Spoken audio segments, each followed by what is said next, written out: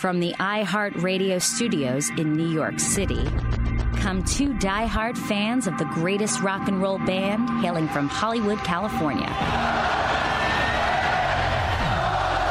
Dissecting all things Guns N' Roses and anything else in their distorted minds, it's Brando and Scotto. 'Cause you know what the fuck you are! And this is Appetite for Distortion. Try it again!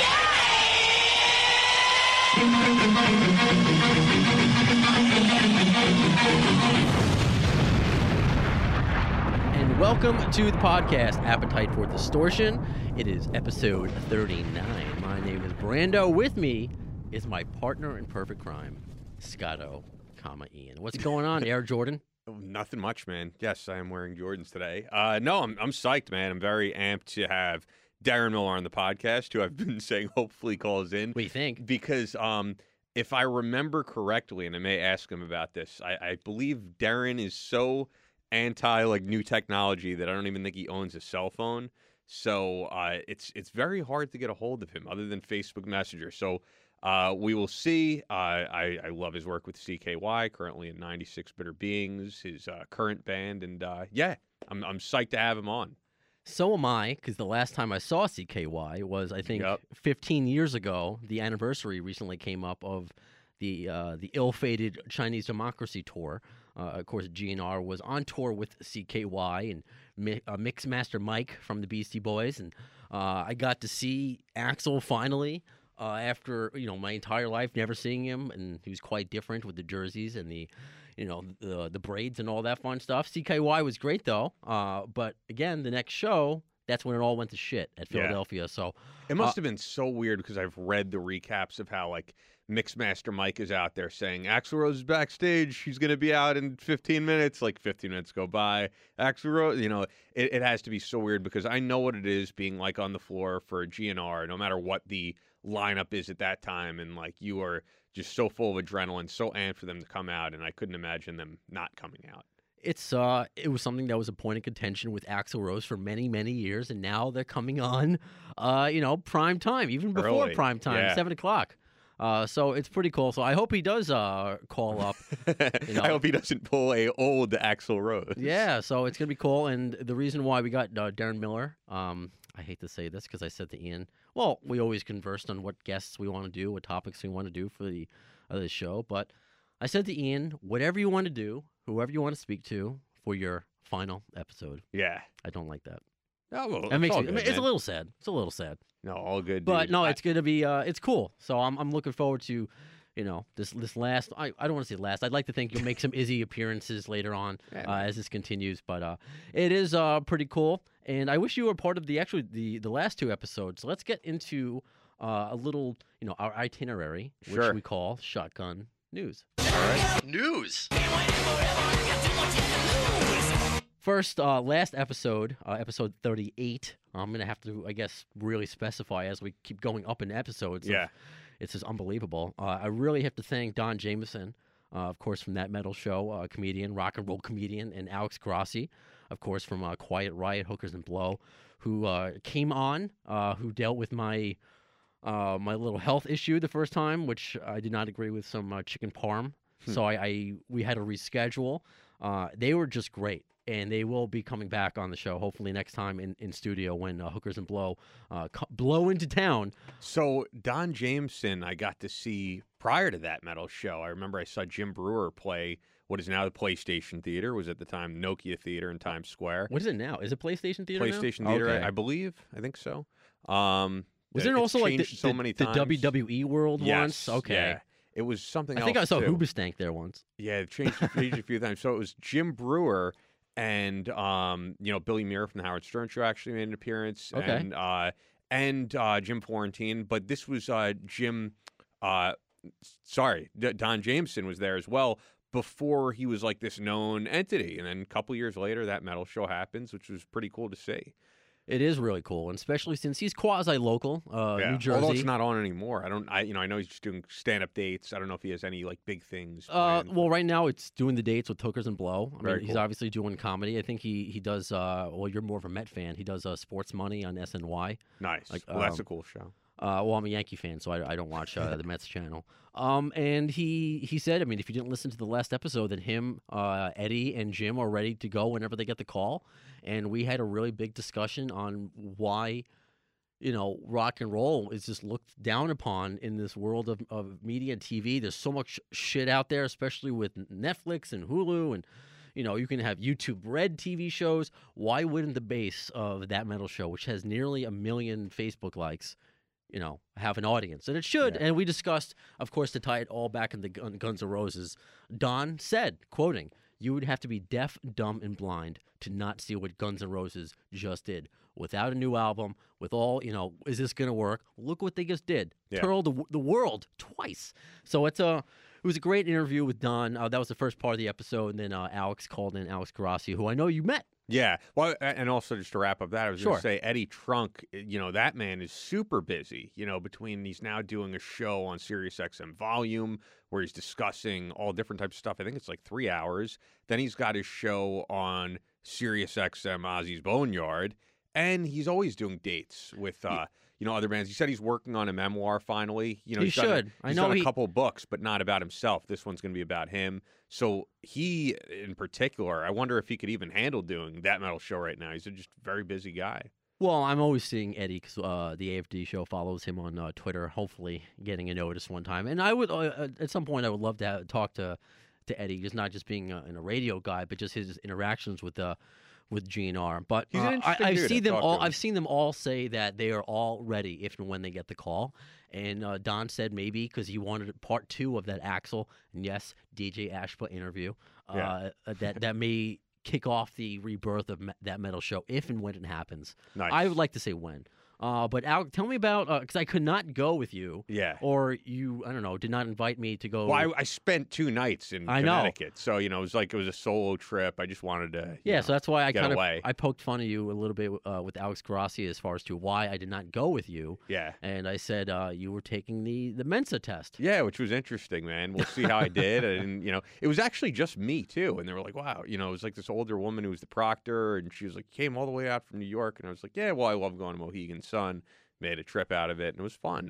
That's it's an interesting experience, but of course, since we both went to Hofstra University, I don't know. We'll see your test results. Yeah, man. You're smart. See. You're a smart man. Mensa, we'll see. We'll see. I don't think I am. I've always wanted to know what my IQ is, and I haven't taken an IQ test since I was like a child. So. I feel like if I took one of those, I guess would have felt dumb. We'll see, man. All right. So Dizzy Reed, interesting show. It was especially odd just because of the fact that originally Steve Stevens was supposed to play that night. And Steve Stevens canceled for whatever reason, so they had Dizzy Reed play 2 nights at Mohegan Sun at the Wolf Den. He played Friday night, he played Saturday night.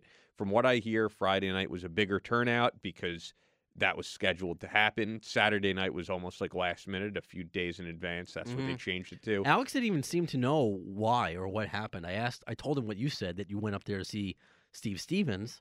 No offense there. No, and when I heard it was Dizzy Reed, I'm like, all right, awesome. It was a blessing anyway. Yeah. But it was. That's just it's interesting. So I think because of the fact that it was like a last minute thing, it was honestly a very low turnout. There were definitely some GNR diehards in attendance though that I talked to, and it was cool. I've seen Dizzy play before. Great time seeing these guys play in such a smaller venue to such a more intimate setting. Frank, I have to say, who was on drums. Yeah, I was really surprised. He has an awesome stage presence, no matter if he's playing to tens of thousands of people or playing to a handful of people, like he kind of was that night. He's just a consummate professional, I guess I would say. And I got to get a picture with them after the show. My biggest critique, though, to be honest, is that they're playing in front of a very different crowd because of the fact that they're playing at a casino. So everybody in the casino could hear them. And I've never seen a band like that in a casino. I'm not going to lie. The only casino I've ever been in was in Quebec. Sure. It was all in French. I had no idea what was going on. So, what is it? Just, are people playing games while the band's back there? Okay. Yeah. I mean... So it's not a separate theater. No, it's inside the casino, but there is a floor and all that, which usually is to capacity very early on. For this show, it was not, once again, probably because of the late booking, not to mention the weather. There was also the snowstorm. Oh, So I think a lot of people bailed because of that.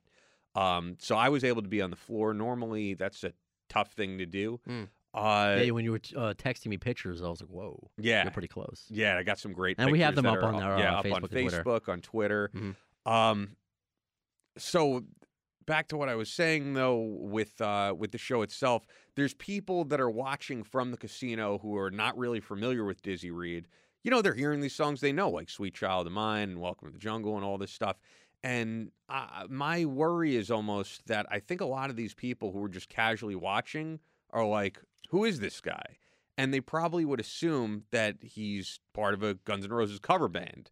So I wish I would have seen a little bit more interaction from Dizzy saying like, hey, I was here, especially the songs Unusual Illusion. Hey, I was here when we wrote this. Like a storyteller's kind of thing? Yeah, and also just to let people know that, hey, I'm a part of Guns N' Roses. Because there were some people even That kind of sucks, though, that he should have to say that after all these years, but I do get it. He's not as recognizable, certainly, as Slash or Axl himself. There were people who worked at the venue who were asking me, they were like, who is this guy? And I'm like, Dizzy Reed from Guns N' Roses. And they're like, oh, I only like, the older band. And I'm like, well, he was in the older band. He was on Unusual Illusion, all that. They're like, oh, there was keyboards back then? And I'm like, yes, he was on keyboards back then.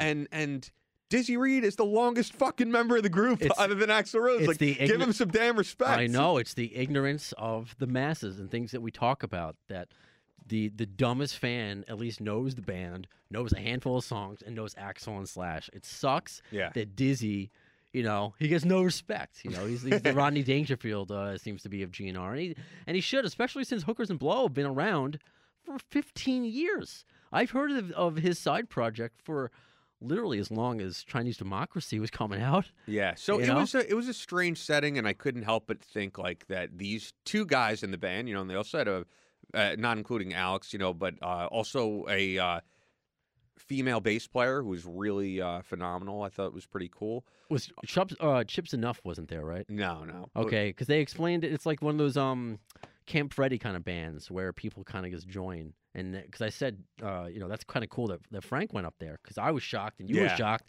And Alex was like, I was shocked. I had no idea.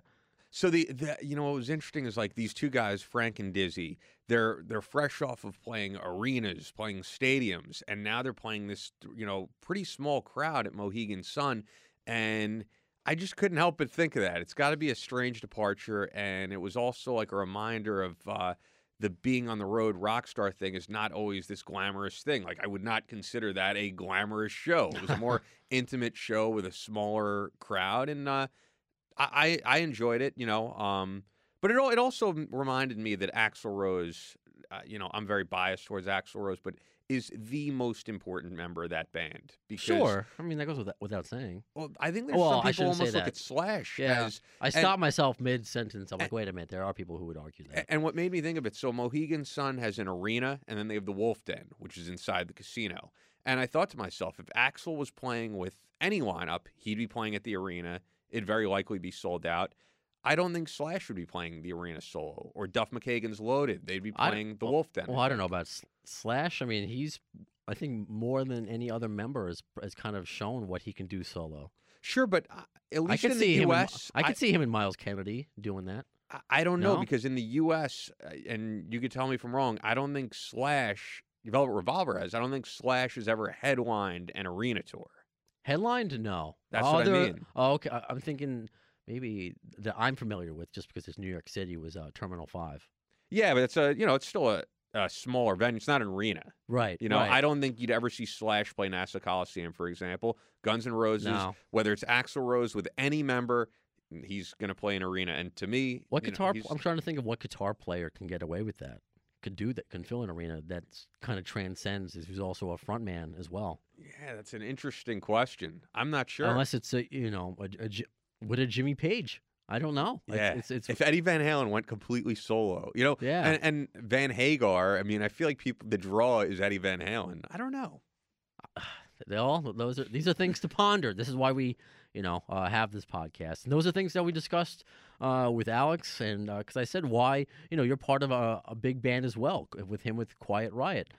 You don't have to do this, and I think it's fun for the band to do. It's fun to be, hookers and blow. So definitely check out that last episode if you haven't already. And, I know that there's certain listeners who don't like when we get into the business stuff, but I'm going to. When you say, like, he doesn't have to do it, from what I know, and I've talked to Mark Slaughter about this, like, those casino shows are like a big payday. Yeah. Even if it's a smaller audience, because they need entertainment there. So what is it, like a cruise for a comedian? It may not be the most glamorous, but it pays well. Yeah, I mean, Mark Slaughter has told me, because Slaughter doesn't tour anymore, and they really do that casino circuit on weekends. And he's like, yeah, throughout the week I do my thing, and then they fly us out to some casino on the weekend, and they make a lot of money for it. He's told me before that, like, the music business, album sales and all that, not where they are, but, like, they're getting paid more money to do shows in many cases than they were in their heyday. So yeah, no, I suppose obviously Quiet Riot is not the same, but they're on all these festivals, on all these rock cruises, so they're still a name. So I mean, I was going to ask him about his personal finances. Yeah. But it is interesting. Good. Same thing with just, are you doing it? I mean, he also did explain, like, his career coming up, and I think he Alex Rossi felt his first big break was recording with Gilby, and we spoke about with him that he has worked with a lot of people, has a really good back of his baseball card, for an analogy, and all those stats. I mean, so is the reason. I guess every musician has a different reason why they do these kind of things. So yeah. No, it is cool. And I know you wanted to be part of this interview, but it was kind of the one before, but it was kind of impromptu and way too early in the morning. That would be with Scott Ian. I know you listened to it. Yes, I did. I'm just curious as your response to when I wished him a happy Hanukkah. I was actually going to mention that very thing. So yeah. I was very surprised by the response. So growing up a Jewish kid on Long Island, I always heard about, Scott Ian, and you mentioned some special he was on. Matzah and Metal. But it was a special on VH1. It was him, Dee Snider, who's half Jewish. Leslie West from Mountain, Geddy Lee from Rush, of course, and I think there was a couple other people. So I remember I had this book called Jews Who Rock, and he was in it. And so I think his perspective on this is, like, newer, which is cool. I think it's great when people evolve.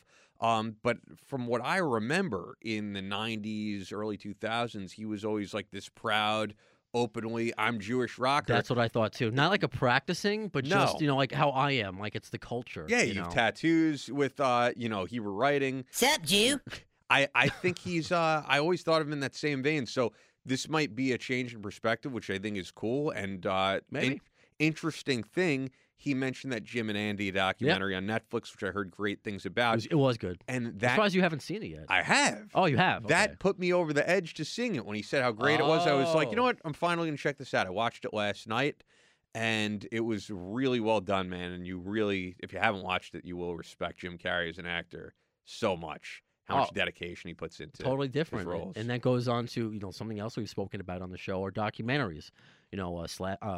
Duff's is out there, and what do we want from a GNR one if it ever does happen? All those unreleased videos from the Use Your Illusion era. So it's cool, and we've discussed Lady Gaga's new one, but this was a unique perspective, and again, it just makes me think of. I want to hear the philosophy of the guys in the band. So I guess it's just another reminder to myself, like, I want more from the Guns N' Roses, and there's so much more to find out. But that is very cool that Scott Ian put you over the edge to go see Man on the Moon or whatever. Oh, Jim and Andy, right? That story of the $10 million check. I won't give the whole thing away. But I've heard him tell that story before. I think he told it with, like, Jim Norton in an interview. Possibly. And that really is an amazing story, I think. And I've, doing one of the podcasts I do, The Power of Thought with Brandon Webb, we interview, like, all these thought leaders and people who have, like, excelled in their careers. And there's always a lot of common thread. And I think that whole idea of, like, visualizing this is where I want to be and truly believing it, I hear from so many people, regardless of what field they're in, if they become a major success the way he has. Sure. I mean, those people, like, that does exist. You have to visualize it. But something else we've discussed on the show was the decline of Western civilization, and those people who in the failed, hair metal era also really believed it and envisioned it, and now, I don't know, are stockbrokers or something. I wonder. So it always depends. It's an interesting perspective, and especially when we get to talk about Guns N' Roses, and that bounces off to Jim and Andy, or like with Alex, it bounced off to Festivus, because his mom actually has a Festivus poll. So it's just kind of cool where we can go with this Guns N' Roses podcast, jumping off the GNR trampoline. So I'm trying to. Where was that thing I was going to bring up again for Shotgun News? Yeah, I think you have to reload it on the page, but you opened up those Forbes top earners in music. Yes, exactly. So GNR, this was, I guess, last year's total earnings from. That's what That's what it looks like. You pulled it up before I did, but I mean, let's get into it. Highest paid musician. So he only gives the top 10. Number 10, Metallica. Number 9, Adele. Number 8, Springsteen. Spoke about him, of course, many times in the show. Bieber, right above Bruce. And Bruce, he has that show on Broadway, right? So I believe that probably factors in. Yeah, absolutely. Who did I see that just saw that? And then a pop-up just came up. Chad Smith, who I met recently from the Chili Peppers, saw the Springsteen show on Broadway, said it was amazing. Sorry, I had a name drop there. And, of course... That's what I said. I said a pop-up came up. Well, I'm half listening. All right, so after Bieber and number 7... Guns N' Roses. Yeah, and number 6. And wait, look at the amount too. $84 million, which is not that far behind the rest of the people we're going to mention. Which I don't. It bothers me. Coldplay is above them at $88 million. I don't understand that at all. To me, Coldplay, they reached their peak. And people still. And that was the song that they ripped off Joe Satriani, which is people still are seeing him, man. The Weeknd, who just wants to be Michael Jackson, so we won't hear of him in 10 years, if that long. It's just another person. With I don't know. I feel like I don't want to make that statement because I don't. I know, but and Art Tavana, our buddy, says the opposite to me. He argues like as long as you have social media, you can survive. But I just think it depends. I could tell you, it's so saturated. I think like Cardi B, one hit wonder. I've only know the name because of stupid like Facebook. Cardi B. It's literally like the biggest song right now, though. Cardi Bodak B. Yellow. It just like it sounds like a vitamin. Well, she was a stripper. Even better, even fucking better. Well, that's not true. I have friends who are strippers, so there's nothing wrong with that. I didn't say anything was wrong. Well, it sounded like I implied it, so I didn't want that. Above that is Drake's Coffee Cakes. Drake, who I will always remember as Aubrey from Degrassi. Well, okay, so I'm not surprised with Drake on there. No, he's pretty big. Above that, Beyonce. I'm not a fan at all. People love her. You don't get the Bayhive or whatever it says. I like Rihanna more.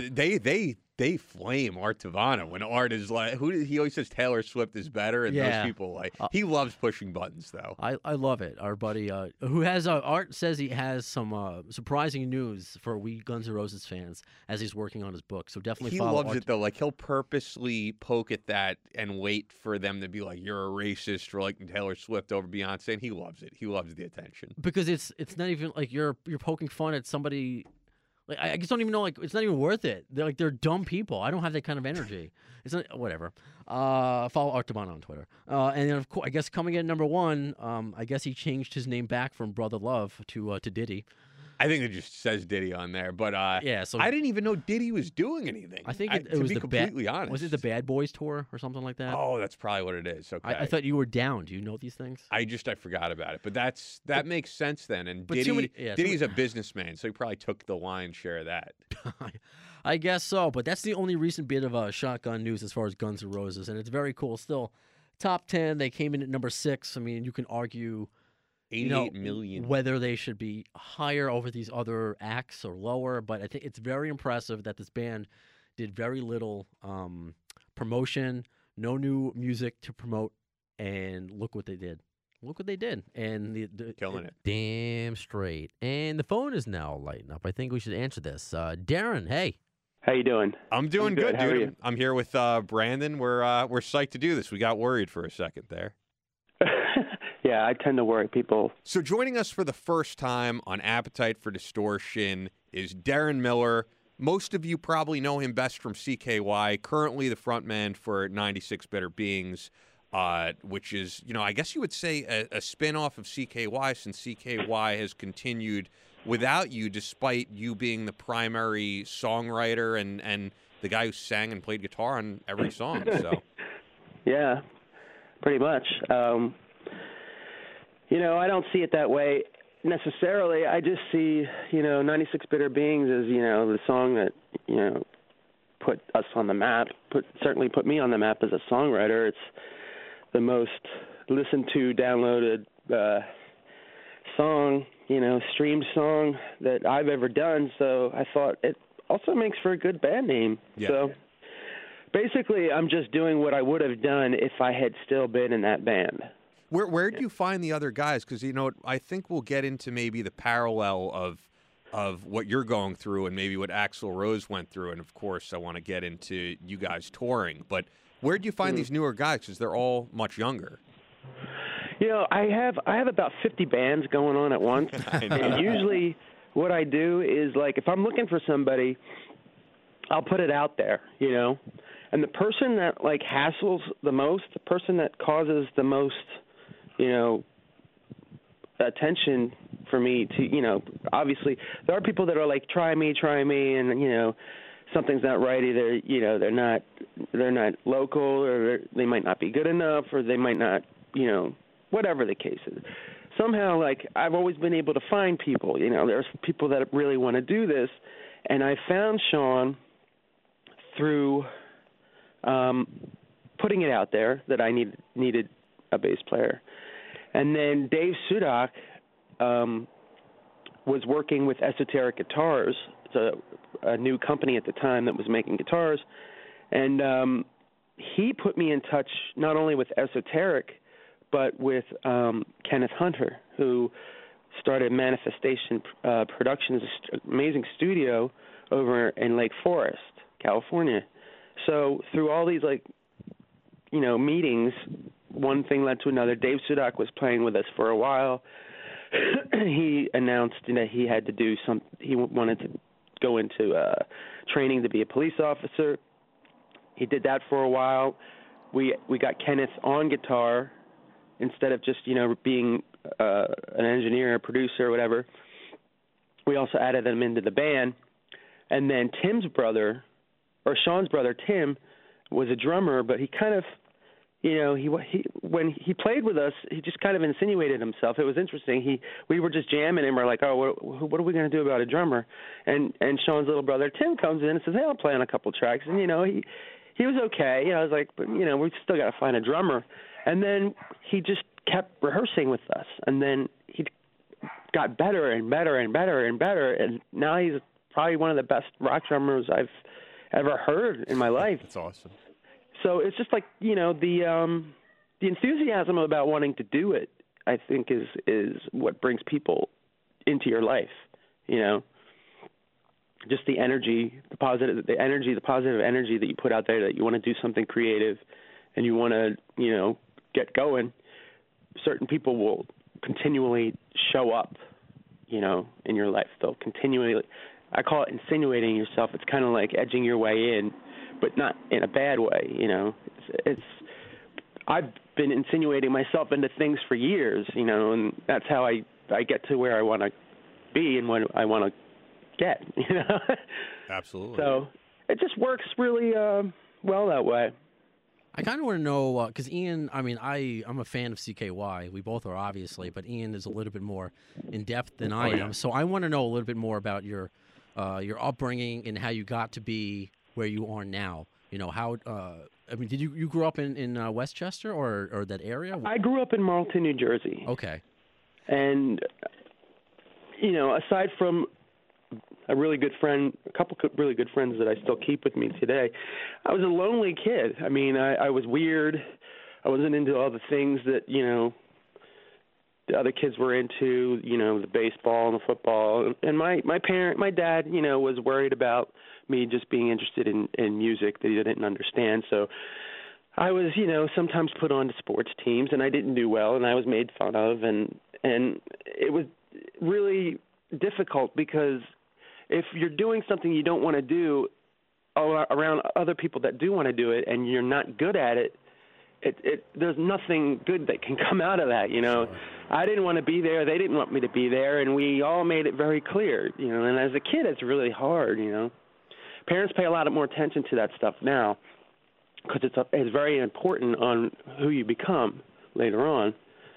if you're not allowed to express yourself, or if you're not encouraged to express yourself in what you're doing and what you're interested in, and parents don't understand, my son likes to put on kiss makeup and look in a mirror, and that's not, they don't see that as something with any potential. So naturally, it took a lot of time and a lot of work, and I just basically I stayed to myself. I got a guitar, I got an amp, and I just went to work. I mean, the story is very similar to anyone else's that you read. I mean, it's the same as Paul Stanley, If you read his book, it's just about him sitting in his room playing guitar and being picked on by everybody, and that's pretty much it. It's an excellent book, by the way, and oh, I love it. Speaking about I was going to say, speaking of like manifesting things, like you went on to work with them, I know, and you're like the biggest Kiss fan. I never went on to work with Kiss, but I did meet all of them except for Ace. I thought you did for some reason. I don't know. So he's not as big of a CKY fan as I thought. Okay. Well, CKY ended up on the same record label as Kiss, and that might be therefore what it is. Yeah. We had some benefits with concerts. I went to a couple concerts. The last one with Peter Criss, actually, when they played with Aerosmith, and Peter is just a funny guy. Standing next to him in 7-inch heels and Kiss makeup. Him, not me. Him still being, shorter than we were, and I was just talking to him about, how cool it is that he came back to the band, and he said something like, "These fucks would put anybody in my makeup." And it was just bizarre because, those problems were not public. Yeah. Nobody knew that they were having internal turmoil because they like to keep that stuff quiet until 5 years later. I think the interesting thing about CKY is just, you guys became so associated with the CKY videos and then Jackass that I feel like you guys never got the recognition you deserved as musicians or you as a songwriter. Because you're one of my favorite songwriters, honestly, and I do tell people when people are saying, oh, CKY is currently touring, like, if you can correct me if I'm wrong, I believe you wrote every CKY song except for Afterworld. I wrote half of that. Okay, so there you go. I wrote the music for that, and when I went out for pizza, literally went out for pizza, and when I had come back, there were vocals on the song, and that's fine. That's kind of what I wanted. I used to beg for it because whenever the record company would give us our advance back in those days, they called it an advance. You were, given an advance and then expected to hand something in. And I remember being excited and both scared that, all right, now I have to come up with an album, And I always, wanted to reach out and get somebody to help, but it never happened. It never happened in, 5 albums? So, lyrically, there's a couple things. They stand out like a sore thumb to me whenever I hear them. The words I wouldn't write, but yes. I mean, I like to take credit for things that I've done. I don't want to take credit for other people's things. I get no satisfaction out of that. If you painted a house and somebody that was with you eating sandwiches the whole time says, "Oh yeah, we painted the house," you're kind of going to be like, "Wait a minute. What? That's not cool." Yeah. No, I completely get it. No, I wasn't out there to ever accept credit for something that I didn't do. I had to fight to get credit for things that I did do, and that was frustrating. Yeah, it has to be. So fast forwarding ahead a bit, since, this is, of course, Appetite for Distortion, and we like to talk Guns N' Roses. What was the origin of you guys getting on the tour with Guns N' Roses, and what was the whole atmosphere like? Because this is when people were saying, this is Axl Rose and Friends, this isn't Guns N' Roses, and not everybody was so accepting of seeing Buckethead and these other guys up there playing the music of Guns N' Roses. And I will preface it that I did see the last show on that Chinese Democracy tour when you played Madison Square Garden, and then everything went to hell after that. Yeah, so I did get to see you.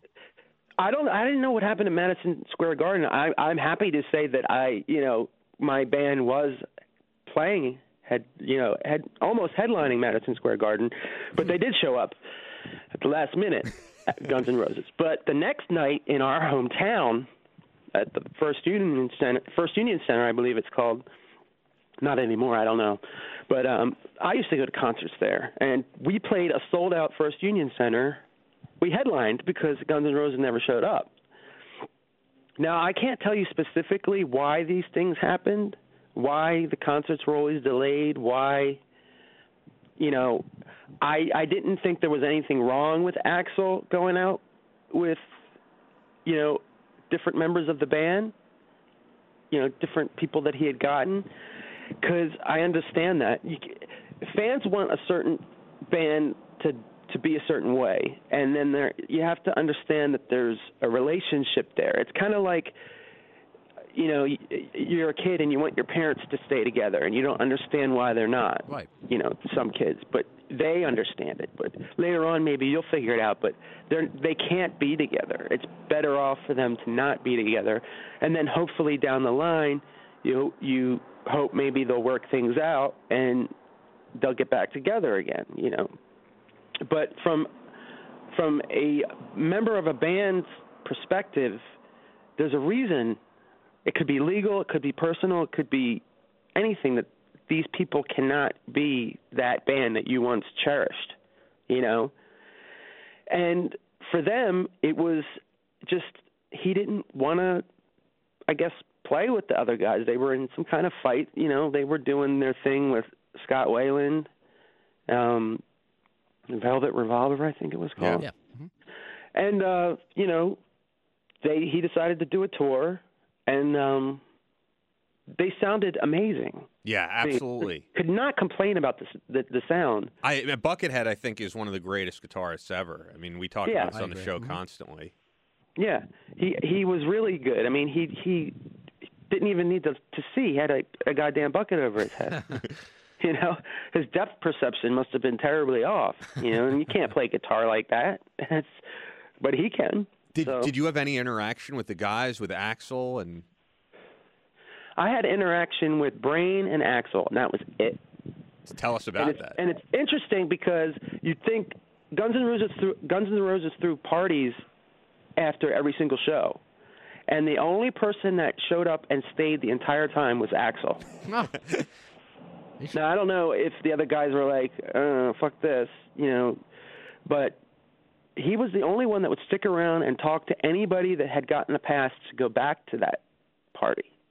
So I found that to be very, noble, and I admired that because he could have very easily avoided anyone, Yeah. I'm getting that vision in my head in Wayne's World where they have the passes and they're going back to see Alice Cooper and they're kind of afraid. But he's like, nah, come hang out with us. You're cool. Alice, is this cool? Marcia, check these. Yeah, come on in.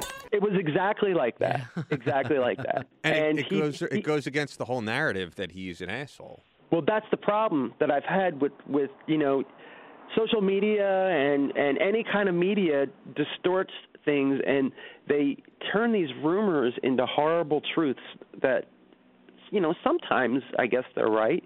I mean, Harvey Weinstein did what Harvey Weinstein did, but who knows if it's blown out of proportion? Who knows if they're telling the truth? And same with Bill Cosby. You get caught up into this bullshit social media thing that starts out as a rumor, and then all of a sudden people just believe it.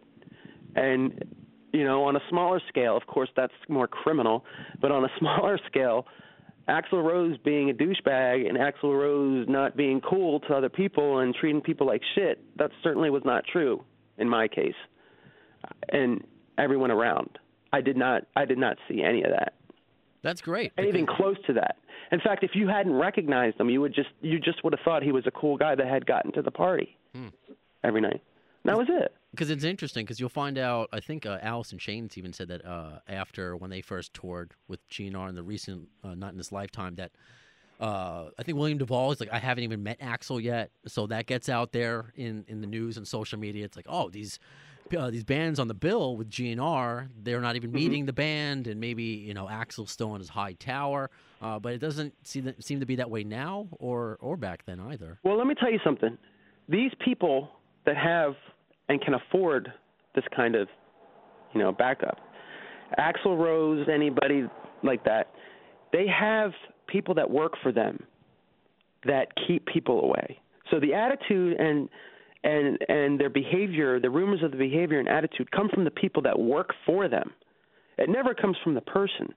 So if somebody says to Allison Chains, oh, get that fuck out of the hallway, Axel's about to walk down the hallway, don't look at him, don't stare at him, chances are it's that guy's idea. You know, a lot of these people aren't privy to what the people they're working for are doing to protect them. Some of them go too far. You know, don't talk to Axel if he comes by you. Don't look at anyone in the eyes if they come out. You know, some people are like that, but mostly it's the people that work for them, whether it's their bodyguard, it's their promotional team, whoever it is that shows up that works for Guns N' Roses is going to try to make it as comfortable as possible at your feelings' expense. I've experienced that same thing. I don't know if you have, Brando, working in radio. You know, the example that always strikes me, I got to meet Dave Navarro when I was working at Sirius XM. And someone from, I think someone must have told someone at Sirius, you know, from his team, and they relayed to me, they were like, you know, I asked if I could get a picture with Dave Navarro. They were like, sure, whatever you do not mention the Red Hot Chili Peppers. He does not want to talk about it. I'm like, all right, sounds good. So I did say to him, I'm like, hey, just so you know, the first concert I ever went to was one of your gigs.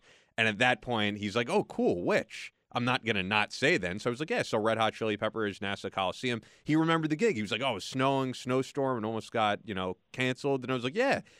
Took a picture with me, looked at it. He was like, we look handsome.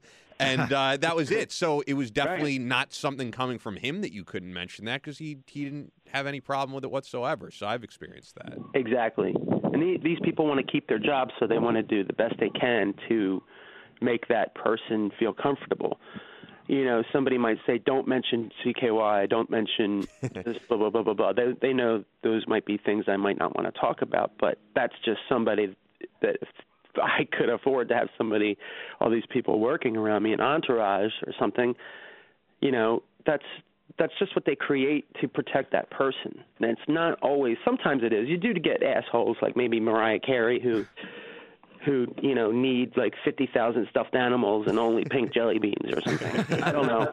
I haven't heard good things. I had somebody who actually applied to be her babysitter, and just the process was kind of crazy. I think it was only $80,000 a year to be Mariah Carey's babysitter. Oh, I say only because it's Mariah Carey. Yeah, it's got to be a tough. That's another thing that's overlooked and exaggerated is wealth. You know? That is true. Then were you I mean, if Axl was cool to you, then as far as being a band on that bill, especially when Guns N' Roses were, you know, in hiding in a sense, and this was like Axl coming up sort of like a dreaded phoenix. But how were you received by fans that just like, I've been waiting so long to see Axl Rose, but we got to... And here we have this unknown band that has to play first. Yeah, in a sense. You know what? It wasn't as bad as you might think. There were some nights where, you know, you'd hear something, you know, when I hear something from the audience, unless everybody else hears it, I don't, you know, pay attention to it. You know, and in those cases, you know, it was easy to ignore. You know, there's all kinds of things coming at you from an arena, you know, and people have different personalities in the audience. There are people that want to see Axl and don't want to see the band. There are people that are just there to have a good time. Not everybody's there to cause a problem. But there, you know, there were some times where I think Chad had to throw his guitar up in the second balcony of the arena at somebody. You know, and that's his behavioral, you know, problems. He doesn't want to hear something from an audience that's negative. But, you know, I just laugh it off because I was the same way. I saw Trickster open for Kiss, and I gave the guy from Trickster the finger. You know, I was 13 years old, 14, I don't know. And, you know, being put in that situation, I realized that it probably wasn't a very cool thing for me to do, but it was the cool thing to do when you're waiting for the headliner. You know, the opening band sucks. That makes sense. We just did our show, you know. Was that a dream come true for you guys to be on a bill with a band of that stature? How did that come about? Definitely. You know? Yeah, how did that come about? Did they reach out to you? You like, were there? What happened was the record company was opposed to it, surprisingly, for some reason. But we had gotten a phone call saying that we were up for it. Now, I didn't understand how that could be because we were on a tour 3 months straight in the U.S., just about to go home. We had 2 more dates, and they were in California, close to my house, so I could have, played the 2 shows, gone home, and had a break. And then we got a phone call that it was between us and 7 bands because Axl had seen the Flesh and the Gear video. And I forget who the other bands were. I don't know. Whoever was popular back then at the time. And Hoobastank? No, it was. I guess don't know. I was trying to throw out a name. It could have been. I mean, Hoobastank was on the same label as us, but and we toured with them for a lot. I don't think they were up for it. I don't know. It could be wrong. But I remember it was between us and 7 other bands, and I thought, oh God, whatever. This is cool to even be mentioned in 7 different bands, but I didn't think it was going to happen. Which one of you is going to get the rose, like the Bachelor? But this time it's which one of you is going to get the Axl exactly. rose, right? It was very honoring to be mentioned or even thought about. But it's an honor just to be and nominated. I got excited about that, But I pretty much in my mind, basically in my mind, I can take a cool positive thing and just come to a horrible conclusion. So you and me both. That's what I did. I just said, oh, that's nice, but we're going to play our 2 shows and go home. Well, we got the phone call that we were on it and we had to be in Canada in 2 days by bus. So we were shocked. It was like, but there was 2 sides of that. There was, holy shit, we're exhausted from 3 months of nonstop touring. And then there's, holy shit, we're going to go open for Guns N' Roses. So, of course, no question about it, we had the bus driver turn around, shoot north. We went through customs and everything. And we got to the arena after a long bout with customs. I think we were held up 8 hours or something. We get to customs, go through there, get to the arena just in time. We were on in 15 minutes. Wow. and then the show was canceled. Because nobody was there from the band. So we had an arena filled with people that were pissed off. We were interviewed by Kurt Loder downstairs while this huge riot was going on outside. And we were kind of trapped inside the arena downstairs. And Kurt Loder was interviewing us, and they never aired it. And then eventually, everybody cleared out, and we got on our bus, and I think people were throwing rocks at our bus, thinking that we were Guns N' Roses or something. And it was just funny because we had made all these attempts. We had to cancel the last 2 shows. We had to go all the way up, to Canada in record time and just drive back into the States again. I can't imagine how frustrating that would be. So, I mean, why would you continue to be on that tour? Well, it was a laugh, Yeah. Everybody kind of, it was kind of like, it's hard for me to recall a lot of the details of anything. But when we're going back 15 years, 14 years, we just said the tour's still on, so we're going to go to the next stop and see how crazy this gets, Fair enough. So I think the next one was like Boise, Idaho or something. And we played. That one went well, And every night. Was that your first time seeing Guns N' Roses? Or in that incarnation? Yeah. My first time, yeah. Ever? Yeah. Oh, so what were your thoughts? First time seeing, not only his opening for them. I thought it was amazing. There was no thought of, hey, Axl looks different, a different band. You guys, like you said with your band, you guys appreciate the vision in good music. Right. No, I didn't. I wasn't really a diehard Guns N' Roses fan. I had Appetite for Destruction. I had Use Your Illusions and all that, Spaghetti Instant, all that stuff. But I wasn't like diehard. I just wanted to hear the songs played live, and they sounded amazing. Yeah. There wasn't any difference in quality because of a completely different lineup. Yeah, that's how I felt seeing them. I think the later incarnations of the band were excellent. Going back to being picked, I totally see why Axl felt it was, and if he was the sole guy who made the choice, why CKY. That's what we heard. Yeah, I get why you would fit as an opener, because going back to that time, I remember the big things on the radio were like the whole nu metal rap rock thing. There was a lot of alternative rock, and I feel like CKY was one of those few bands like carrying the torch of just true balls to the wall rock and roll. And I think that's what he saw in us, because back then, and I'm sure it still goes on, bands would buy onto a tour whether they were any good or not. So if a record company, that's why I said the record company was opposed to it, they didn't put in any money to have us be the ones. So that's another admirable thing. Think of all the bands that were happening at that time, that had gold and platinum records that could have opened that tour, and the record company would have coughed up $500,000 to buy onto the tour, maybe more. And he didn't care about the money. He didn't care about who was popular at the time. Probably watched 7 videos, didn't like the nu metal shit, which a lot of people didn't, and picked us, without making us pay anything, without, we didn't have to go through hoops, It was just, and that's why I have total respect for him. I don't care what I hear about him. That's so cool. Nobody should care what they hear about people, because you don't know them. Celebrities have 2 different lives. They have their human, mortal life and how they interact with people, and then they have what people think they've done, what people think they are. And they're 2 totally different things. And it's tough to have to battle all these rumors and publicly have to battle all these rumors that people have come up about you that are nowhere near true, And he's probably, in the musician world, probably one of the kings of that issue, Because he didn't say anything, he hasn't, done an interview in how many years?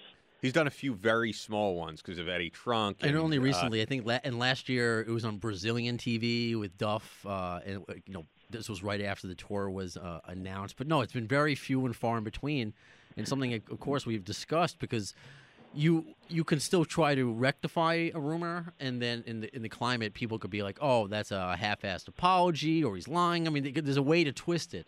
So it is interesting, but because especially when we talk to people like you, ever since we've been doing the show, not one person has said anything bad about Axl. And it's not because we're on a Guns N' Roses podcast. I'd like to think I'm not biased. If someone I respect and admire does something I don't like, I can go that way. But I had the same sentiment with you the entire time as far as Axl. I'm like, I never met the man. When people would make fun of me, why are you seeing Guns N' Roses? When I went to go see them in 2002 with you, I'm like, Axl's a dick. Is he? I don't know. I never met him. Exactly. No idea. And then it just goes to show like how idiotic the public can be by just believing something just because it's posted internationally. Well, you have to find out the credibility of the source.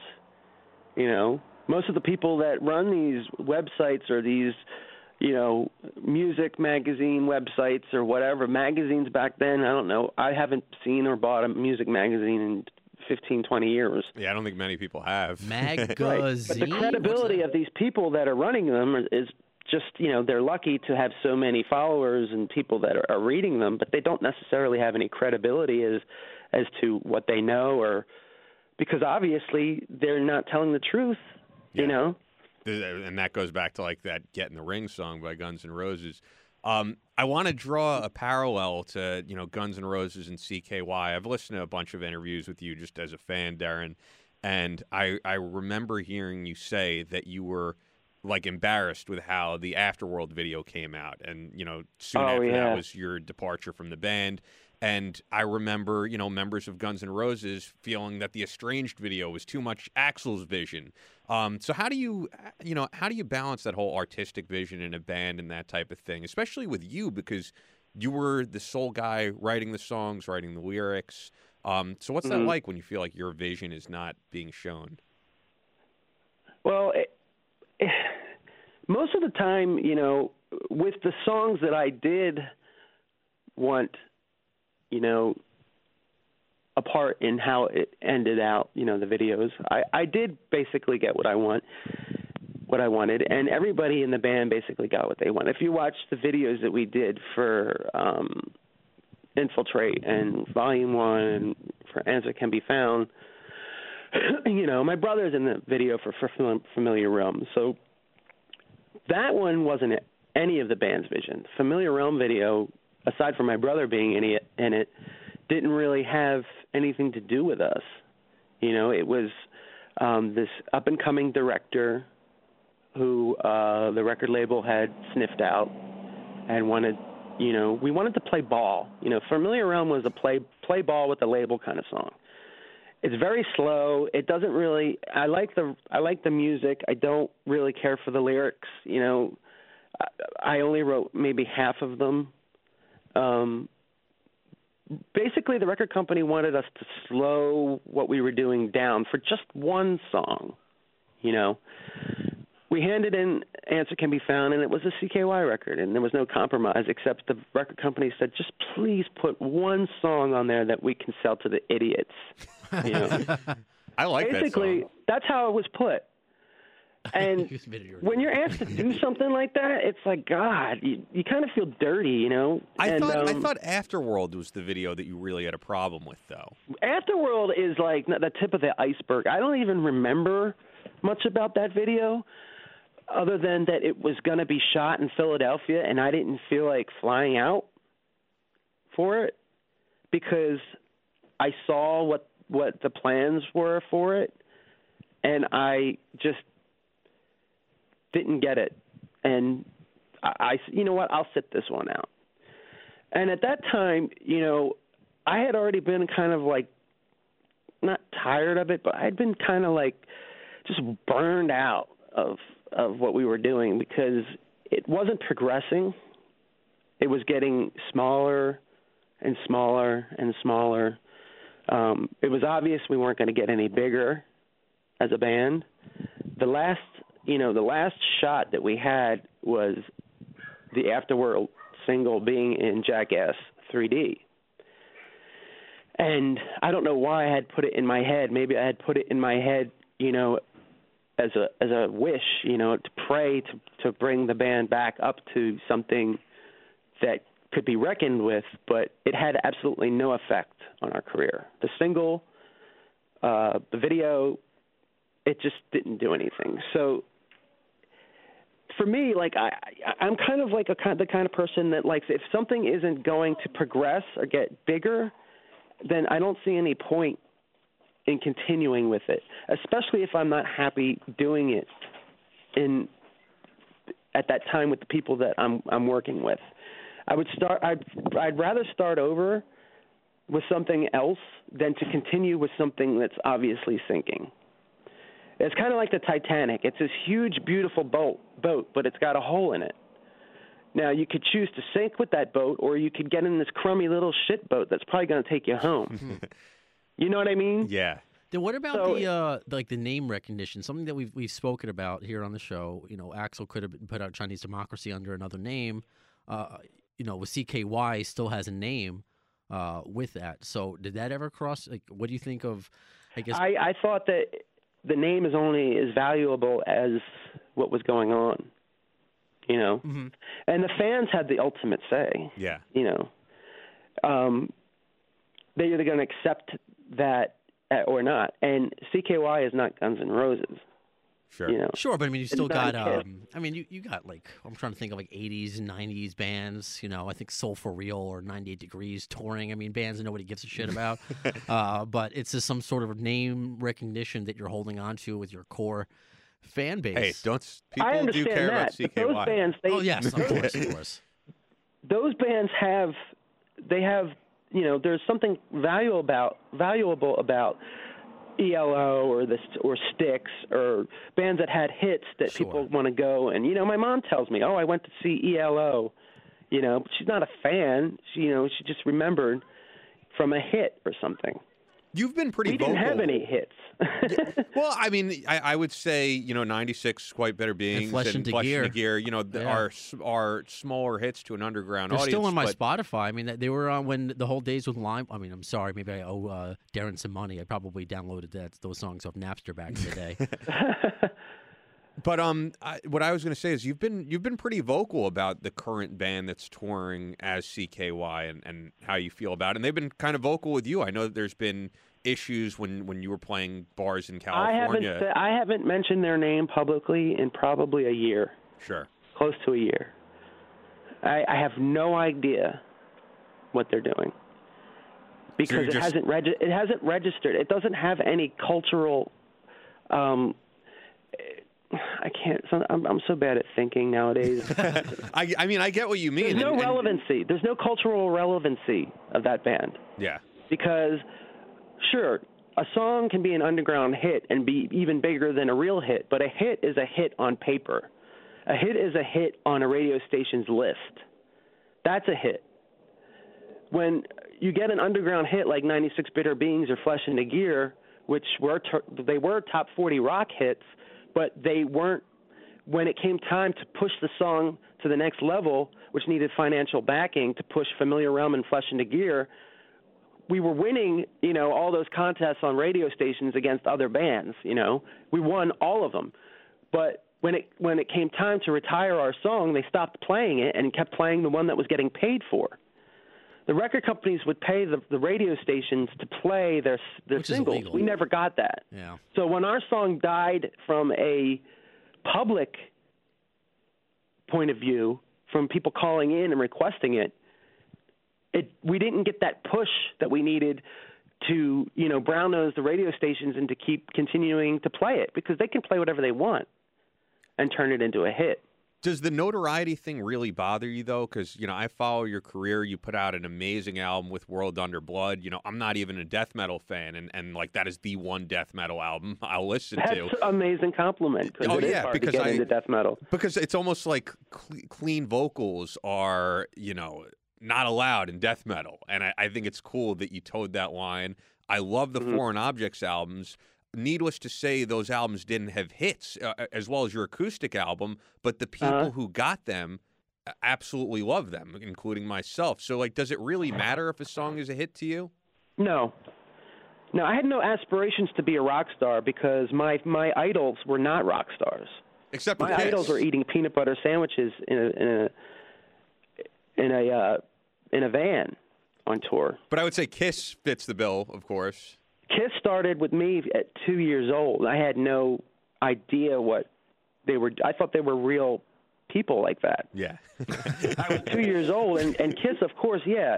But I mean, if you listen to what Gene Simmons and Ace Frehley have to say now, it doesn't make rock stardom look very appealing. No.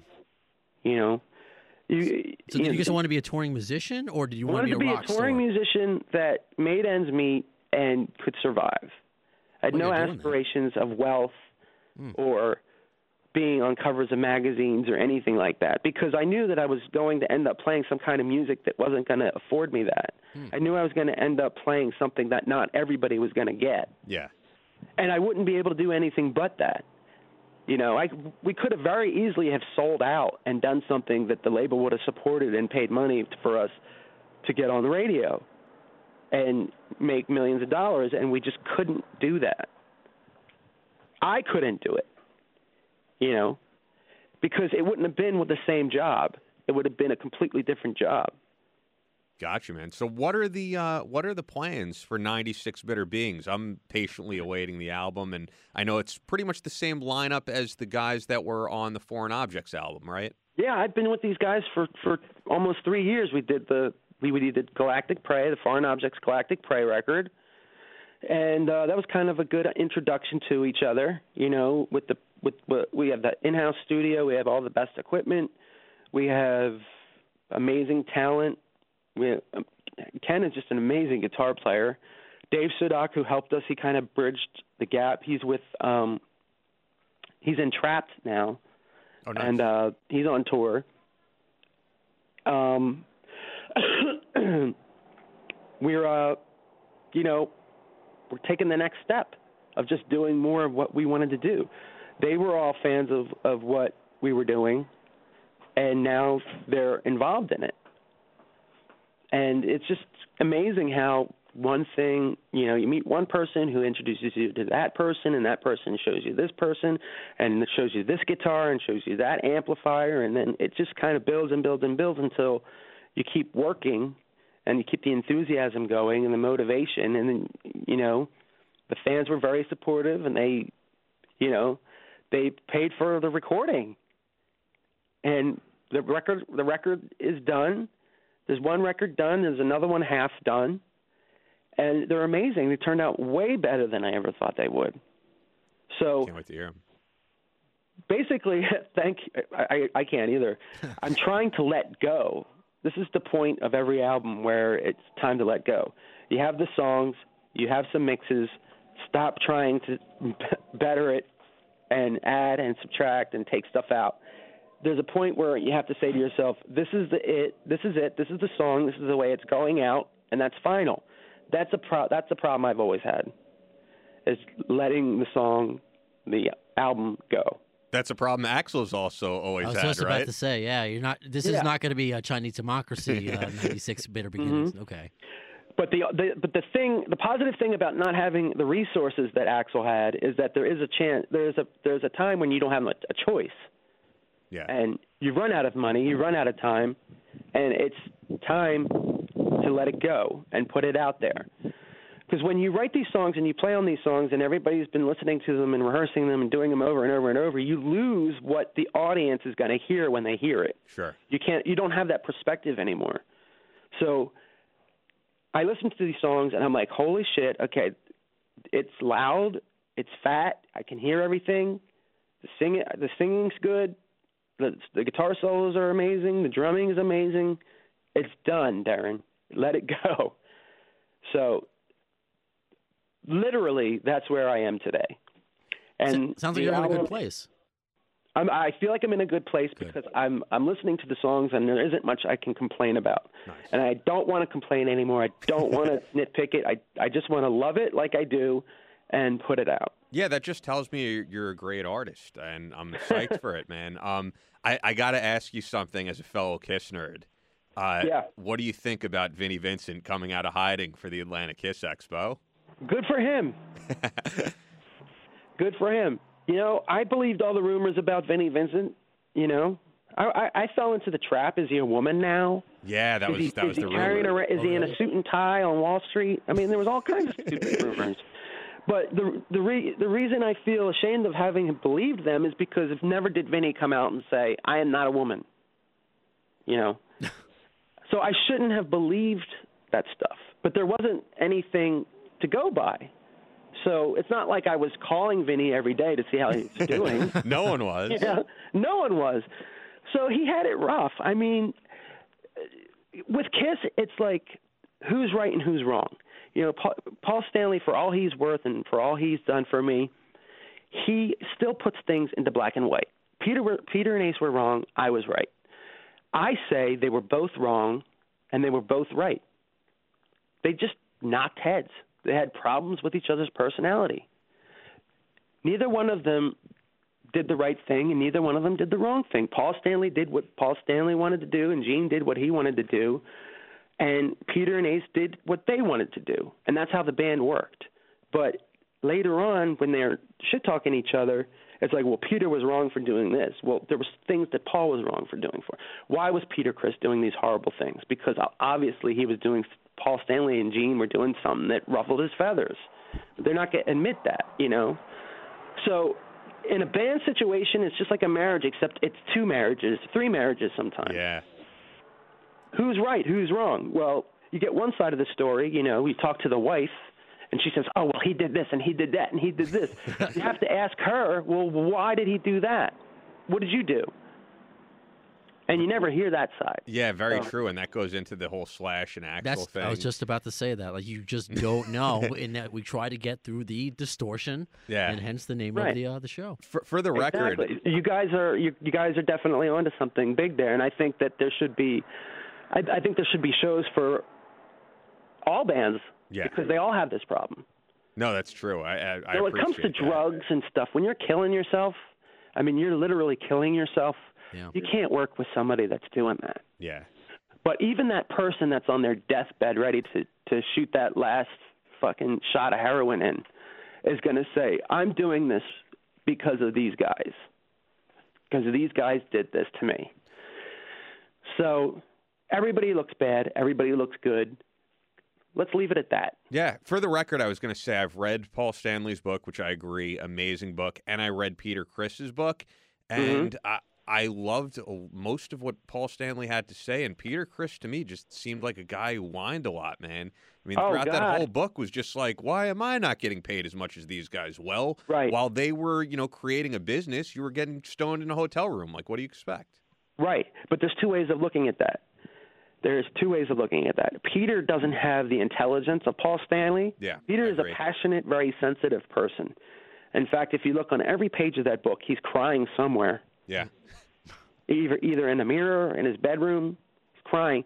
He's got serious sensitivity issues that are only marred worse and made worse by drugs and alcohol. Like, how can you have sensitivity issues and just be in a band at all for one day with Gene Simmons? Gene Simmons is Gene Simmons. He's successful at being Gene Simmons. Yeah. He wants to be, but his problem is I think he wants to be Donald Trump. I agree. I absolutely agree. And let him be that. Let him be him. He's not hurting anyone. Until he becomes president of the United States, I guess. President Simmons. Well, it's true on some level. I'm pulling out of my backpack here the new Gene Simmons book, On Power, My Journey Through the Corridors of Power and How You Can Get More Power. It looks like the dream menu at Fridays. He's already put that book out. Yeah, no, I have it in my backpack.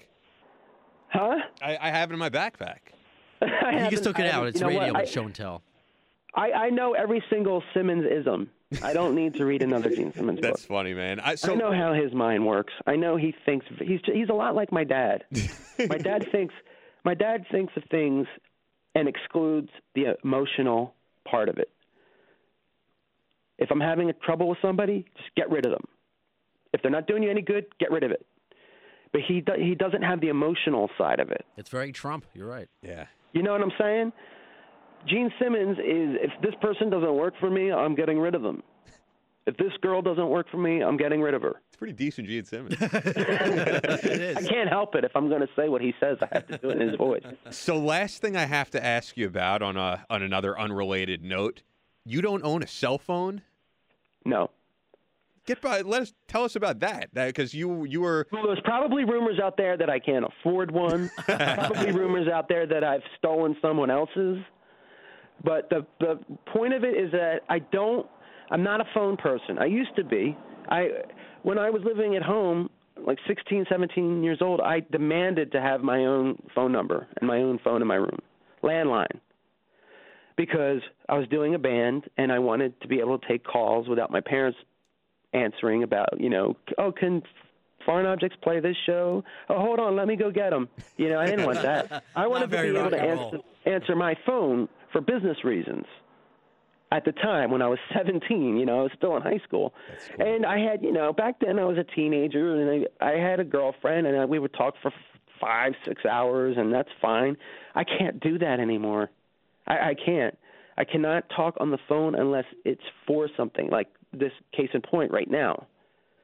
I'm doing an interview to get information out via you guys, via what you're doing, and that's important. So I understand the importance of that.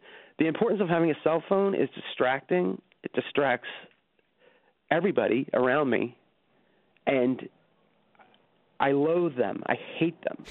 I don't see the point of them. I don't see the importance of having to be available 24 hours, 7 days a week. I don't want to type anything into somebody. I don't need to tell somebody happy birthday while I'm driving 80 miles an hour down the 405. It's detrimental. It's an expense that I don't need. It's a way of people tracking you. Yeah. But what if like Axl Rose sent you a Snapchat saying, "Hey, do you want to be on that in his lifetime?" You would miss it. Well, you know what? There are official Instagrams and there are official Facebooks, but I do them through the computer. Right. But I don't want to be available 24 hours, 7 days a week. I get it, man. I gotcha. I think that's cool. And I'm not saying like that as like a musician or an artist. I'm saying it as a person. I like to talk to people that are in front of me. But the problem is they're usually talking to somebody else. on the phone. Yeah, that's and a habit I don't want. I'm not the only one because I know that Phil Anselmo doesn't have a cell phone. Oh, wow. I know that Vince Vaughn does not have a cell phone, I heard. Really? I mean, I heard. I heard of Vince Vaughn. I know Phil doesn't. That's I talk. I've seen where other people don't have them because it's like, if you want to get a hold of me, send me an email or come talk to me. Well, or call the landline. Speaking of getting a hold of you, I was going to say, if people want to check out what you're up to on Twitter at 96BBOfficial, Instagram at 96BitterBeingsOfficial, and Facebook.com/96BBMusic. Really appreciate you coming on, man. Thank you so much. Just shooting the shit about CKY, about GNR, a little bit about KISS. Anything else before we wrap this up? Well, I just want to tell you guys, I think it's incredible that you are the first couple of dudes that have called and wanted to know what happened on that tour. Nobody else in the 15 years has ever said, let's get in touch with CKY and find out what happened, because we were not that band. We were not on the charts that long. We were not. I still think that's weird to me because I was in college, early 20s when Axl came back, and CKY is just a band I remember having on my Winamp, downloading off of Kazaa or LimeWire or whatever, and I still remember. It's not like, oh, here, this 90s, like, Dishwalla, Right. It takes me a second to think of Dishwalla. And if you Google it, you'll recognize that they're one hit. But CKY, it's awesome that we're the first ones, but I find that very surprising given how infamous that tour was for so long until the recent success that they've had. So, shame on everybody else. We were a very, very small Nirvana, is how I see it. Well, I'm glad you survived. 2% of their popularity. I like it. And we don't have... It's not worth getting into legal battles over that name because it doesn't hold any more cultural relevance other than to myself and to a small following. So no Bobby Blotzer's Rat CKY thing for you. Right. And Rat doesn't have... I don't think Rat really has that either. I don't think it's worth it for Rat to go through those feuds and those problems and Queensryche and all that stuff because it's just not as valuable as it was. Neither Queensryche is going to do very well anywhere near as close as they did. Neither Rat is going to do as good as they did. So I don't understand the problem. And Quiet Riot's having those issues. All these bands have these issues of who owns what. It doesn't matter. Start over. Your fans, only your fans know who you are. If they know who you are and they like you, they will follow you. Everybody that knows who I am knows what I'm doing now. And I want to grab more people because this is a new thing, not an old thing. CKY, that name closes more doors than it opens because of all the horrible shit we used to do to people. That's fair. We didn't cooperate with magazines. We didn't cooperate with the record company. We didn't cooperate with radio. We were totally made fools of ourselves in some cases. There's things that embarrass me. No regrets, but there are things that I wish I would have done differently or not allowed, or maybe stepped up and said, "Hey, this is pretty stupid." So it's dead now. It's dead. And if I thought CKY was dead when it was on hiatus, it's certainly dead now. So just be who I am, be an artist, write songs that CKY fans liked, and will like. And I'm very confident that they will dig the new stuff a lot. I'm confident in that as well. And I guess the last question for me then, I want to get your perspective based upon everything that you said. How do you feel about Stone Temple Pilots? Because they're in the Guns N' Roses world, I guess, things that we've spoken about them, of course, with Velvet Revolver and things of that nature. But they haven't started the tour yet with their new singer, Jeff Gut. But, of course, their last two lead singers. Which says something about them. It's hard. Yeah, I mean, you never know. I mean, I got to imagine, Are they kind of amplifying what the diseases? It's Def Leppard, dude. It's just bad luck. Yeah. Drummer loses an arm. Guitar player drinks himself to death. No, it's bad luck. There's certainly nothing going on in Stone Temple Pilots. I mean, you can. It's my sense of humor. Yeah. What are those guys doing? It's not funny. But obviously people are online probably blaming somebody from Stone Temple Pilots. You know. Oh, But, sure, you know, that's part happened. of being a fan. Hating the band is part of being a fan. And I'll go on record as saying that I was the first troll. Because I used to get in touch when the internet first came out and I got the first computer. I used to troll people that I loved and told them how much I hated them. Because if I told them that I loved them, I knew they wouldn't respond. You see? Okay. And that's all it is now. That's all it is now. All the stuff that goes online, all the things that everybody can say whatever they want now, and they only are going to say negative stuff about a band that they love because they want that person in that band that they're digging at to get in touch with them. And, of course, now it's so overdone that you can't even follow and read all this stuff because everybody's doing it. It's just not effective anymore. I think if you like a band, you should be honest. You should say, I love what you're doing.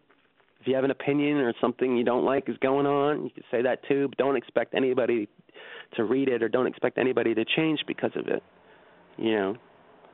So I just try to be positive because being positive on the internet is the thing that should be growing stronger. Especially in the world of rock, I think right now that just really needs a push, especially here in The America. world of rock is just a small world now. It's 1% of what it used to be, you know. And it's sad because there's no new bands. It's all like Nickelodeon girls can sing all of a sudden. Yeah. Once they grow some tits, they're recording in the studio. You're right. But that's pretty much what it is. It's like 10-year-old girls on this show in Nickelodeon for 8 years. They sign her off. You know, she's got a hot body now. Put her in the studio. Fix her voice. It's true. And that's pretty much what music is now. If you look at the top 200 Billboard, it's all names of people. Or even what's the girl that was on Dr. Phil? I'm forgetting her saying. Oh, anybody. Cash Me Outside? Cash Me Outside girl Fuck was on me for Atlantic knowing Records. that. Yeah, fuck me for knowing that, by the way. And fuck her. Yeah. Well, how can you avoid it? Yeah, no, you're right. You're right. I just wish I kind How of can you avoid it? It sucks, and that's why it's awesome still to have people like you carrying the rock Thank flag you, I appreciate high. that. You know, still doing it, and it's what you said, what you wanted. You wanted to be doing this and making a living at it, so you're living your dream, which is just amazing. It's all I can do. I know I'm good at this. I know I can succeed at this. I'm not going to tell you that I'm a very good theater person. I'm not a good director of movies. If you made me direct the movie, it'd probably turn out like shit because I know what I can do and what I can't do. But And your wife is an actress. So. But then you'll have James Franco make a movie about your shitty movie and be even more famous. If he has done that, I wouldn't know. Oh, well, I guess he doesn't have a phone, so why would I expect him to know about The Room and the Disaster Artist? All right, never mind. If there was more going on that appealed to me, I'd probably have a phone. Okay. But, well, you are allowed to call in to the AFD show whenever you want, when you have a phone on you. And if you're ever in New York City, meet us face to face. That would be amazing. Hopefully, we'll be on tour next year, and we'll hit New York, and I'll get to see you and many, many others. Thanks, Darren. Appreciate it, man. That's my dream. Let's ride that rainbow. Where did that come from? I don't even know why I said that. That was weird. It makes sense. Don't worry about it. Darren, it's so cool to talk to you, and thanks for Thank you. setting this up. And the fact that we set this up through Facebook is so cool. It goes back to my first radio interview ever when I interviewed Bumblefoot, and I set it up through MySpace. So sometimes that's how it works. Social media could be bad. Sometimes it's good. I'm on Facebook. You can find my name. I let anybody follow me. I don't care. It's just as soon as you start a fight, you're gone. That's just the way. Those are the rules for me. You know. Good rule. But I am available. I'll talk to anybody. You know, I like to help solve problems. If somebody has a problem, I give good advice as I can. You know, that's what great. I try to do. Very cool. Appreciate it, man. That you're so accessible, despite not having a cell Thank you. phone. Yeah, I'm more accessible without one. So. Yeah, it seems like that. You're happier with that one. I'd probably have it on vibrate the whole time. Darren, thank you again, and enjoy your day. You're calling us from where again? California, Los Angeles. All right, so you enjoy your day. You still plenty of football. I don't know. Well, you say you're not a sports guy, but I was going to say enjoy your football Sunday, but you don't care. I will enjoy the Sunday. Okay, enjoy the Sunday regardless. I don't even think I'd be able to get the game on the TV anyway. TV doesn't really work much. Do you actually have like a real TV, or do you have rabbit ears too? Oh, we got a ton of TVs. Okay. No, they're all current. All right. I just wanted to make sure how far back you were. Like I said too, when your wife is like an actress. DVD, Blu-rays, DVD, and Netflix. Gotcha. Yeah. That's all I am. Because, Awesome. like I said, Felissa Rose, Darren's wife, there's probably a whole nother audience who has seen her work. So. Oh yeah. Which is pretty She's cool. doing very well right now. She's producing a lot and acting and a lot going on. Very cool. Awesome, man. Thanks, man. Appreciate Thanks so it, man. much. Thank you guys. Appreciate it.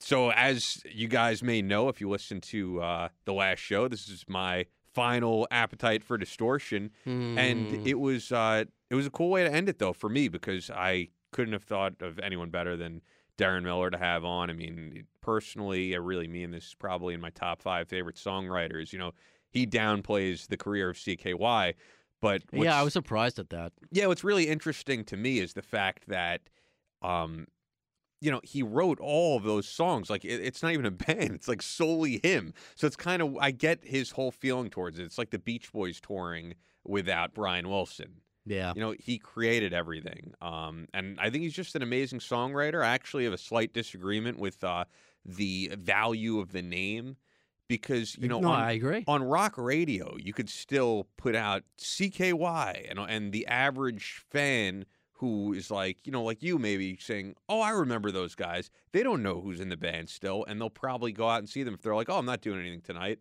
CKY is playing at a bar by me. Cool. Right. You know, and they also got on the final tour with him, you know, the band Him. Yes. So I think. And they broke up, I believe, recently. And well, this is their final tour. Okay, that's it, right. Yeah, so if it wasn't the name recognition of CKY, I don't think they'd be on that tour. And it's interesting because people have said to me, oh, you're not going to go see CKY on that tour. And for me, it's like air quotes CKY. It's not CKY without Darren. So I'm excited to hear what he puts out, though, because as he said, he's worked on a million different projects. And I really suggest everybody check them out because I love them all. So he put out an acoustic album, Acoustified, Darren Miller, and it's all these songs that he did acoustically by himself. Sound great, like CKY songs, Foreign Objects songs. Foreign Objects put out an album called Galactic Prey. Awesome, very heavy stuff. And then really heavy put out a death metal album for his band World Under Blood. And they're excellent. As I said to him, I'm not really a death metal fan because I never liked that there's no clean vocals in death metal. Yeah, I'm with you. He does the death metal growl and also the clean vocals, and it sounds amazing. So check out World Under Blood, and I'm excited for 96 Bitter Beings. I mean, the man is constantly working on new music. And I said to Ian, who do you want on your last show? And this is something I think we probably spoke about. Darren, we spoke about interviewing him since we started this show. Yeah. So you talked about interviewing CKY, and I was like, it's not CKY without him. So well, I guess it was. I didn't know that. So my premise was still right. Oh yeah, but I'm just saying, like, I was more excited to interview him than the other guys. Regardless, it didn't matter. I mean, I hate to say. Now I'm glad we spoke to Darren and I learned more about him since you've taught me more about him. So I agree with the decision as opposed to whoever's in CKY now. Yeah, not that.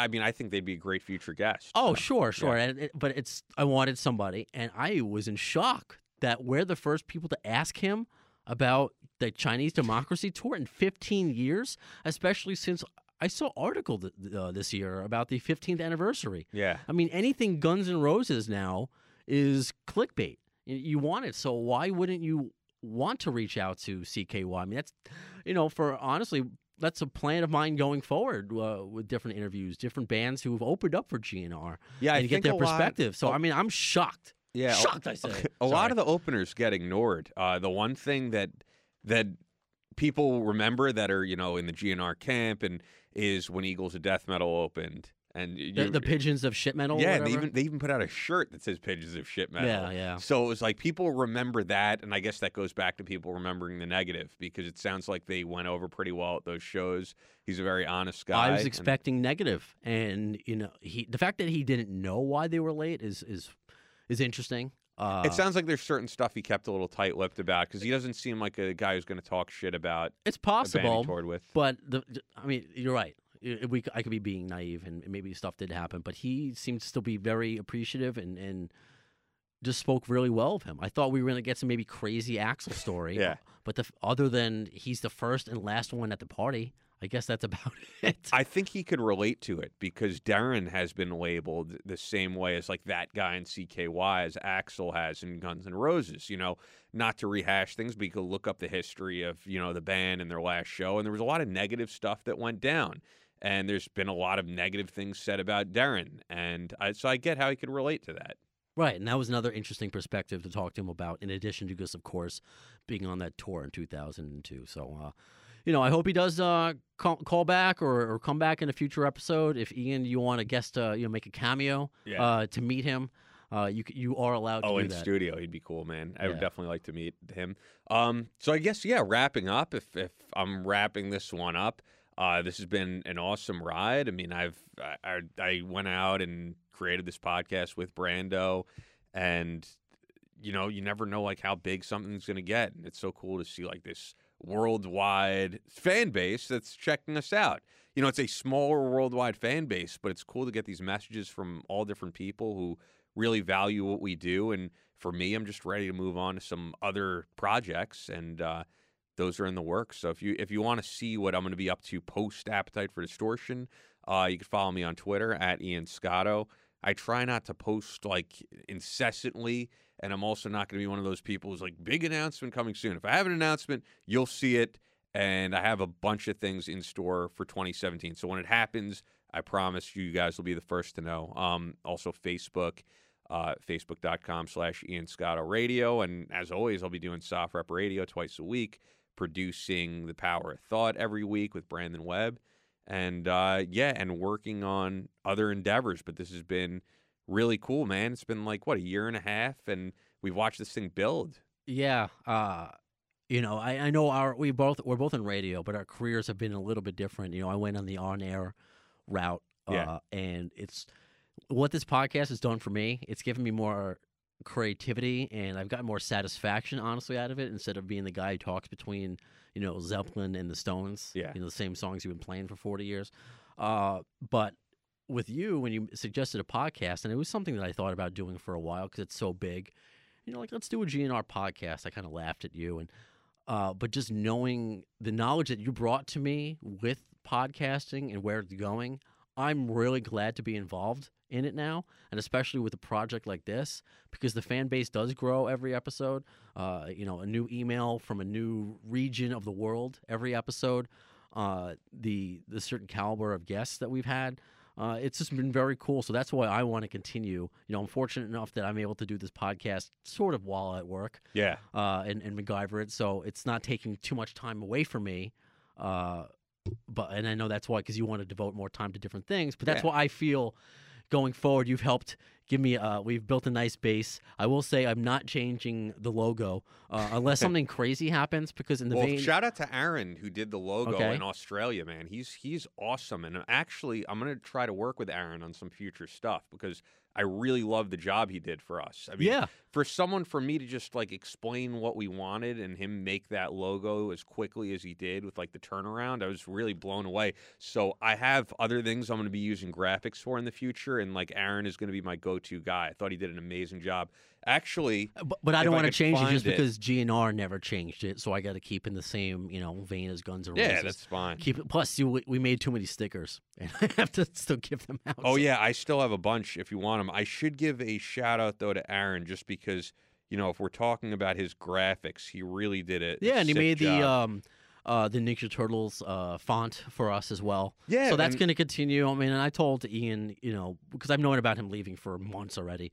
If he wants to be the Izzy Stradlin of this podcast and show up whenever he wants, he's more than willing. But, you know, if and when this podcast makes money, you are not going to get a fair share. Just yeah, I'll be like Peter Criss. So just or Izzy well, Izzy seems like he's done well, man. I know, but he's not making the same as Axl and Slash. Yeah, so. He's got songwriting credits. Okay, all right. So just to give Aaron a free plug, because I think he did an amazing job with our graphics.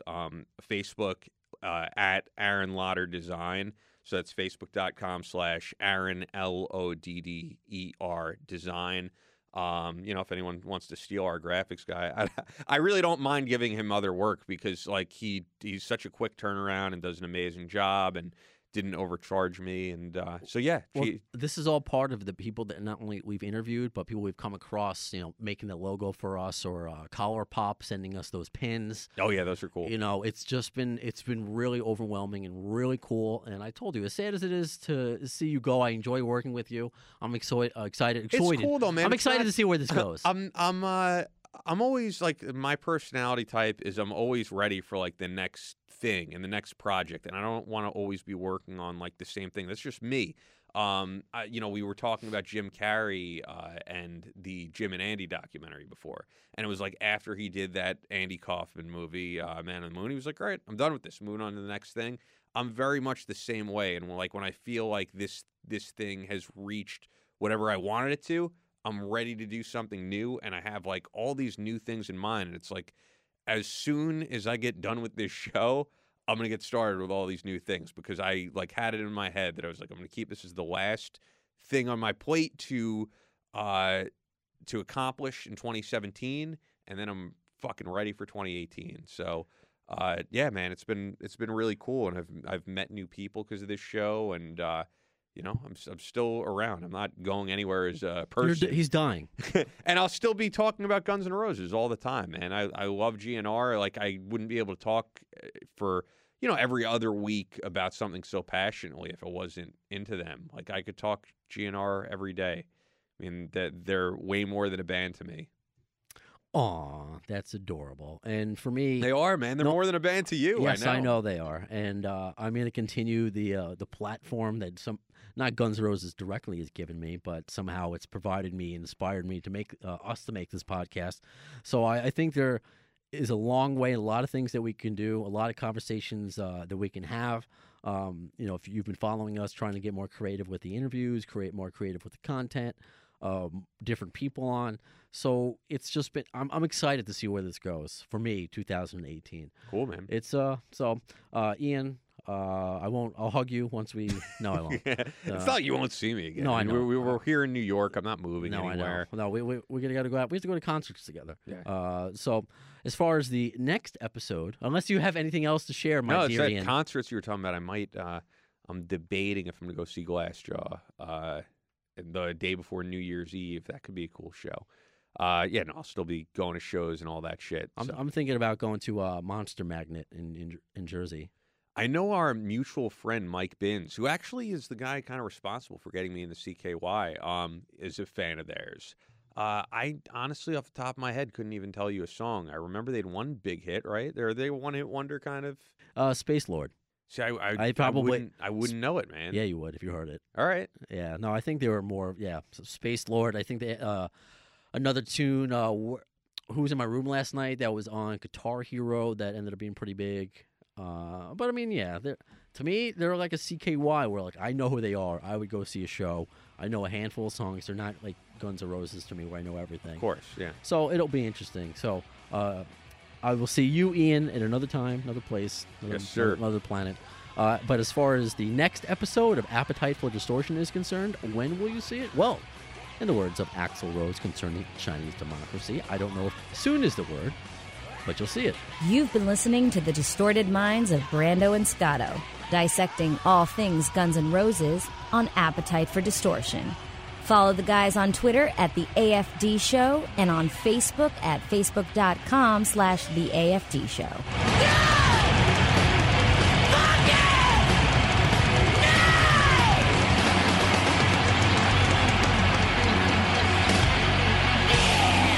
Thanks to the lame-ass security, I'm going home.